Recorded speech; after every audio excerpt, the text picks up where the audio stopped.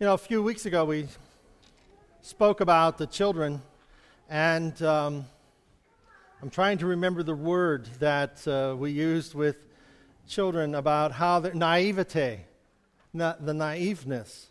And the naiveness of a child is that they will believe. They have an acceptance of what is said. And when Jesus says, unless you come to the kingdom of God as a little child, that just total acceptance of what God has to say and of what God will do in your life, he said, you've got to come to God in that perspective, in that portion, that we are just simple enough to believe that God will do what he said he would do. And that's the challenge that is always before us, that our faith, especially as we get older and we allow our reasoning to somehow discredit what God is saying to us, it becomes a real challenge for us to just look at God and believe that he can do what he says he will do. And that God will be able to work in our life in a way that he has promised that he will do. So these become the challenges for us to allow God to bring about the opportunities and bring about the fulfillment of his word and his promise in our life. If we are naive enough to allow this process to happen. Well, today our lesson is in Genesis chapter 12. And this is Abram and his call. We know him as Abraham. But in a few weeks, we'll come to the name change, maybe next week, about Abram and how that God has called him to come to a land. Come to a land. In Genesis chapter 12, it reads, God told Abram, leave your country, your family, and your father's. Leave your father's home for a land that I will show you. I'll make you a great nation, and I'll bless you. I'll make you famous. You'll be a blessing. I'll bless those who bless you, and those who curse you, I'll curse. All the families of the earth will be blessed through you. So Abram left just as God said, and Lot left with him. Abram was 75 years old when he left Haran.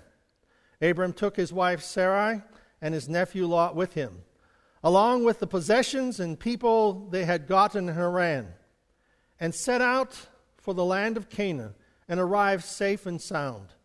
Abram passed through the country as far as Shechem and the oak of Moreh, and at that time the Canaanites occupied the land. So as we look at the story of Abraham and Sarah, or as we have them in this lesson, or in these scriptures, Abraham and Sarai, God called Abram, and he called him to a land that he was going to know when he got there. And he told him to come from his father's home and go to a land that he will show him whenever he arrives. And God will show him. As we think about, I have some beachside property in Arizona. It's got a lot of sand, but just didn't get to the water yet. So it's almost like I want to sell you beachfront property. Got lots of sand, but no water. Well, it's like, we're not going to go for that. I'm not going to believe such a thing, beachfront property in Arizona. Why? Because it doesn't exist. And the idea in our life is that we generally, and a good thing, we want to have proof. And it is good to have proof. It is a good thing to have reason, and it's a good thing to be able to challenge people's thoughts and what they say. Because some people, they've proven that they don't, they're out to rob you or destroy you or make you bankrupt. So there are people that you have to be challenged with. You have to look at life and be able to say, well, you know what? I've believed you before and it didn't work. I have some questions about what you're saying now. Well, with Abram, in this case, God has given him a promise. I want you to go to a land that I will show you, and when you get there, I'll let you know that you're there. Well, one of the traditions about Abram is that he was a maker of idols, that his father was a maker of idols, and so Abram, when his profession was to make idols and you go into his idol store and buy your best idol. And it was to that idol that you would pray and, you would dedicate your life and all these things to. But Abram was a maker of idols, and here is the God who would speak to him. And this is, as you think about this life and you think about Abram, he's 75 years old whenever he leaves this country. And whenever he's preparing to go, he's going because God had spoken to his heart. I wonder if he was so, challenged by how that he had made all these idols, and in all of his years of making idols and living with his father and his father's idols, none of them had ever spoken to him. None of them had any power to change anything. None of them had the ability to make a difference in their life. And along comes the God, Jehovah, the God who is the creator of heaven and earth, and he speaks to Abram and said, I've got a land for you, and I've got a promise for you, and I want you to leave your homeland and go to a place. And it was such an impact upon Abram that he knew the difference between 75 years of being around these idols, and none of them ever influenced him, to have a voice. Perhaps, we sometimes wonder, well, how did God speak to him? Was it in the clap of thunder? Was it in that still small voice inside of him? We're not really told how God spoke to him, but he knew, Abram knew, God had given him this direction. And so upon that, he stakes everything that he owns, everything. He stakes his life, his possessions, his family. Everything is at risk to follow a command that he heard in his heart. Well, sometimes, as we look at our scriptures and so on, we are challenged, and sometimes we're not. But God established the covenant, what that means is that God established a contract. We call it contracts. God put a contract together with Abraham, and he said that God would make of him a great nation. And these are the things, as we look at God's word spoken to Abraham, we as followers of God look at the scriptures, which are God's word, his word spoken to us, and it is in this that God has made an agreement with us. Now, it's important that we know the scriptures so that God can, as we look at this, we can't look and say, well, everything in the Bible's mine and it's all going to be exactly as I interpret it to be. But God has a way of taking promises and taking portions of that scripture. The whole book is ours, okay? The whole book belongs to us, but there are different promises at different points in times in our life. And there are different promises that come to the surface when you're going through trials. You feel lonely. God says, I will never leave you nor forsake you. That's the scripture that what God would speak to our heart. I'm not alone in this. God is with me. Whenever we're praying for a specific need in our life, maybe a financial need, well, God says, I am your provision, that I will provide for you. So that is a scripture that God would perhaps bring to our mind, in which God would speak to us, just like he spoke to Abram. So there was a promise in the word of God given to Abram, and there was a promise in the word of God that is spoken to us. If you confess your sins, he is faithful and just to forgive you of your sins, cleanse you from all unrighteousness. A time in which you would be frightened by life, frightened by death, frightened by the past. We remember that God says in his word, he speaks his word to our heart. If you confess, you are forgiven. Your name is in his book of life. You will live forever. Promise spoken to a specific need. Verse 2 says, I'll, meaning God, make you a great nation and bless you. God's divine provision in Abram's life is promised. Promised. He doesn't say, well, you're going to get this, you're going to get that. He says, I'm going to make you a great, I want you to know that I'm making a promise with you. I'm signing a contract. I'm giving you a contract that is as good as my word. The Bible says, heaven and earth will pass away, but my word will never pass away. So the contract that God has given us is as good as his word. And whenever God says it, it will happen. It will take place. It will come to pass. Maybe it doesn't come today, but it will come because God's word cannot fail. The contract cannot be canceled. Well, it can be canceled by us, but God will never cancel his contract on us. It's a divine contract issued from God the Father to the followers of Jesus Christ. We find that sometimes these contracts are conditional, such as in Isaiah. It says, if my people pray. If my people who are called by my name shall humble themselves and pray and seek my face, they will hear from heaven. God will heal their land. So if my people pray, that's a conditional contract. But a non-conditional contract is if you confess your sins. So when we confess our sins are forgiven. So that's a non-conditional. You do what I say, this happens. Well, the promise continues to Abraham in verse 2. I will make your name great. Message Bible has famous. I will make your name famous, and you will be a blessing. The condition to Abraham's promise was that he had to leave Ur of the Chaldees, and he had to take off on this journey. And he had to go to a place that God would show him. But God's giving and God's provision are included in this, what he gives to Abram. It reaches beyond what we hold in our hands. God's blessing is greater than we could ever imagine, and his blessing is greater than what we could ever hold in our hands. The divine purpose.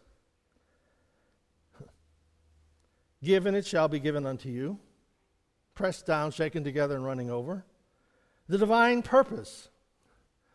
Peter, they're walking down the street, and comes to the blind man. He wants to be healed, and Peter says, silver and gold have I none. Oh, the lame man. He says, silver and gold have I none. Rise up and walk. What I have, I give to you. See, when God's blessing, he blesses our life with a purpose, and what that purpose is that we are to give. And so we find that God has promised that you will be a blessing and that I will bless others through you. I will be blessed, verse 3. I will bless those who bless you, and those who curse you, God says, I'll curse. Meaning that you don't have to be preoccupied with getting even. You don't have to be preoccupied with, do you ever have those, you've never had this, but perhaps if you had, I've had these occasions when people have done wrong to me, and I have certain thoughts about them as to where they should go and how they should spend the rest of eternity. Now, I know that's never happened to you because you're just far above that. But anyhow, if those things had ever come into your mind, God says, don't worry about it. Don't get preoccupied. Don't get off track. Don't get off course. In going down that road of hatred and bitterness and envy, strife, getting even, let that alone. You don't need to go there. Why? Because God has promised to bless you, and those individuals who have cursed, God will take care of them. God has a way of working things out in their life, and besides, you're not going to do anything that's long-term anyhow. Just stay focused on where you want to go. God promises God's provision. God promises a divine provision, and guess what? It carries into our everyday life. It carries into our life that we live out each day. We are to focus on God. We are to focus on his direction for our life.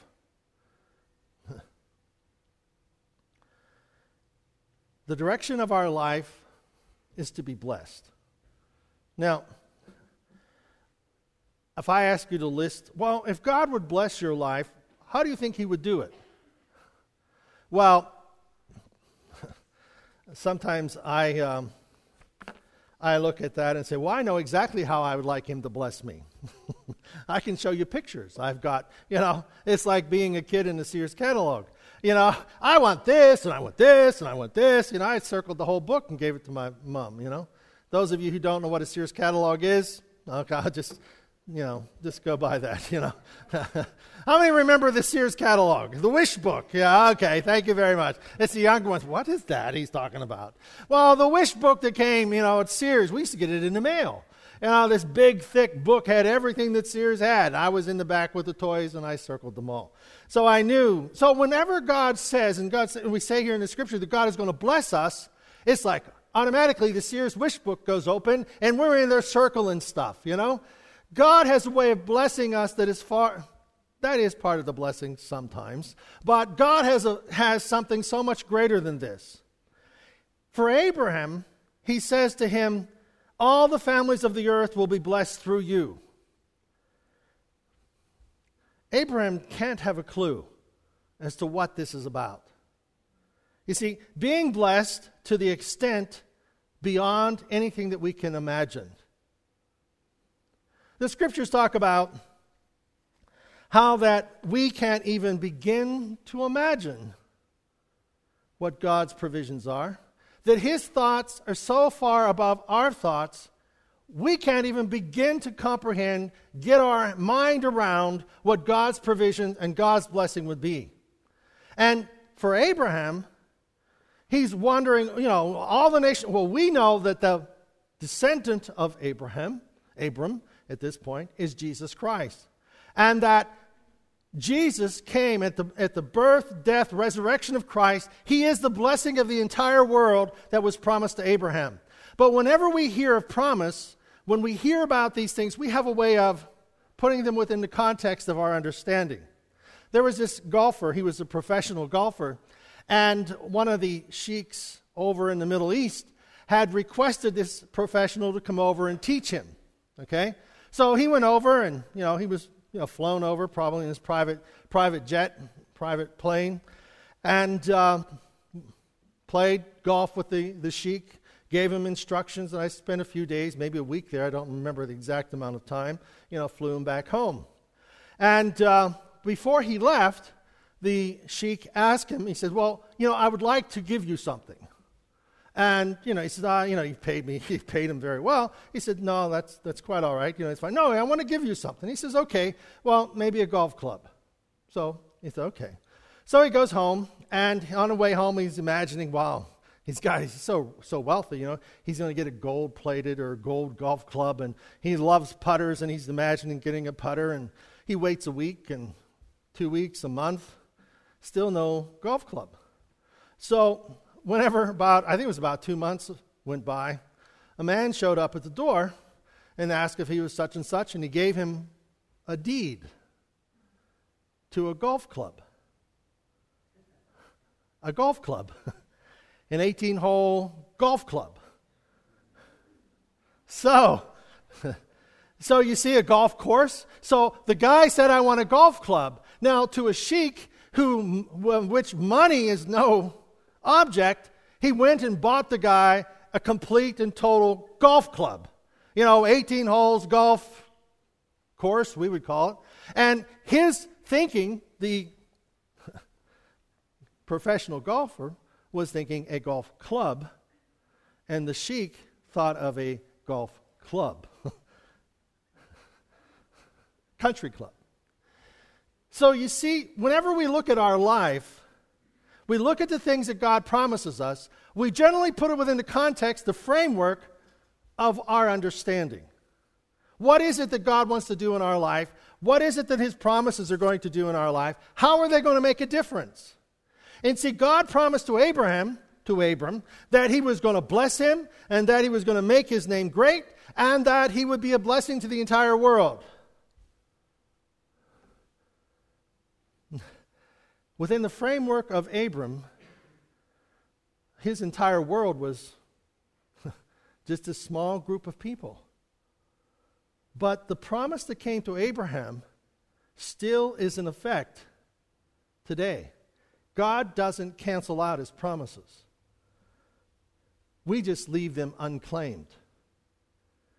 We leave them like the child that we won't allow ourselves to be, that naive person that would simply believe that God could do impossible things in our life? Well, we're much more mature and put that within a framework of, well, God didn't really mean golf course. He meant a golf club, and I would get the plastic set at Dollar General. That's what God is talking about. The plastic set of golf clubs at the Dollar General. And God is saying, no, golf course. And see, we put things within the framework of who we are. And God is trying to get us to move beyond that. In Abram, he's getting him to move out away from the things that kept him so inhibited and so limited. His false beliefs, his false gods, his idols that he worshiped. And there are things in our life that we worship, things in our life that we consider sacred, but they never really speak to us. They really never do anything for us. They really don't fall in love with us. We kind of fall in love with them. Communion today. Jesus has fallen in love with you. He created you. Baby dedication. Child, infant, child, person. Dedication to God. God loves that little girl. And He loves you and I and each one the same. There's nothing we can do in our entire life to make God love us less than what He does. There's nothing we can do in our life to make Him love us more. He loves us because of who we are. And it is that desire for relationship with us that He wants to take us, as He took Abram from Ur of the Chaldees, take him away from the things that we consider so sacred that really don't give any value to our life. And He wants to take us to a land of promise, which is a land in which you and I live, believing that God can speak His promise to our hearts and our lives, in which we can have faith, that we can go to work, go to life every day knowing God is with me. He'll never leave me nor forsake me. All things work together for good to those who love Him and who are called by Him. So there are these promises that He keeps bringing to us. He speaks to us. It's not the dumb idols, what we think they represent. There's a living God who touches our life.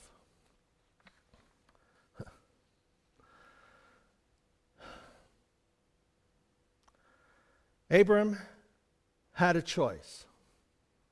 He had a choice.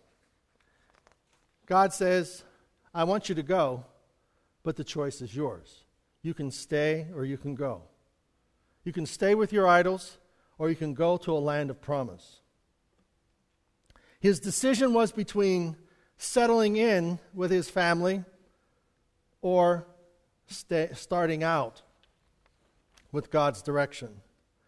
He had a decision between the security of what he already had and the uncertainty of traveling under God's direction. All Abram had to go on was a promise that God would guide him and that He would bless him. Abram could have never visualized what it was that God had in store for him. And when I say that God will bless us, that He has thoughts and His ways are far above us. And the challenge for us is that when we make decisions, that those decisions have an impact on the people who follow us, our children, our neighbors, our friends, and everyone else. Because God has a way of blessing us. You see, God has a way of blessing us that we will bless others. You know, I think my family came from Ireland before, it was like in the 1750s, 1760s. I mean, we got here early. Rhonda's family came from Sweden. And her 1902, they came here. Our parents and grandparents and whomever before us made decisions that affect who we are, where we are, what we are, and how that we live our life. People have made decisions. You and I are making decisions that are just as important as our families made to come to this country, to make a difference for you. We are making those same type of decisions that influence people's lives. God comes to our heart with a promise of eternal life. All we have to do is ask for forgiveness. God comes to us with a promise that He will never leave us nor forsake us. What we're doing is allowing His Spirit to speak His word to our life, where we will find hope, where we will find security, where we will find peace in this life and in the life to come. It is on this premise that we leave our old life of sin and take on a new life of promise, of love, of forgiveness, of different way of thinking, a different hope. A different hope that it isn't about he who dies with the most toys wins. He who has God in his heart is blessed, and he will be a blessing. Remember, I'd like a golf club. God has a way of taking what we have and taking it to a different level than we could ever ask or think. Shall we stand?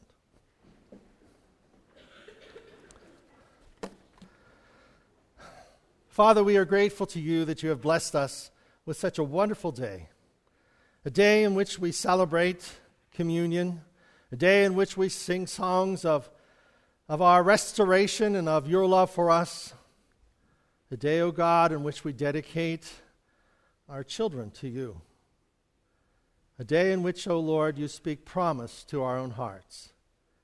We thank you, Lord, for loving us that much. We pray your blessing upon our lives, upon our families. We pray your voice to speak to our hearts, that we may know your direction for us. We pray in Jesus' name. And everyone said, amen. God bless you.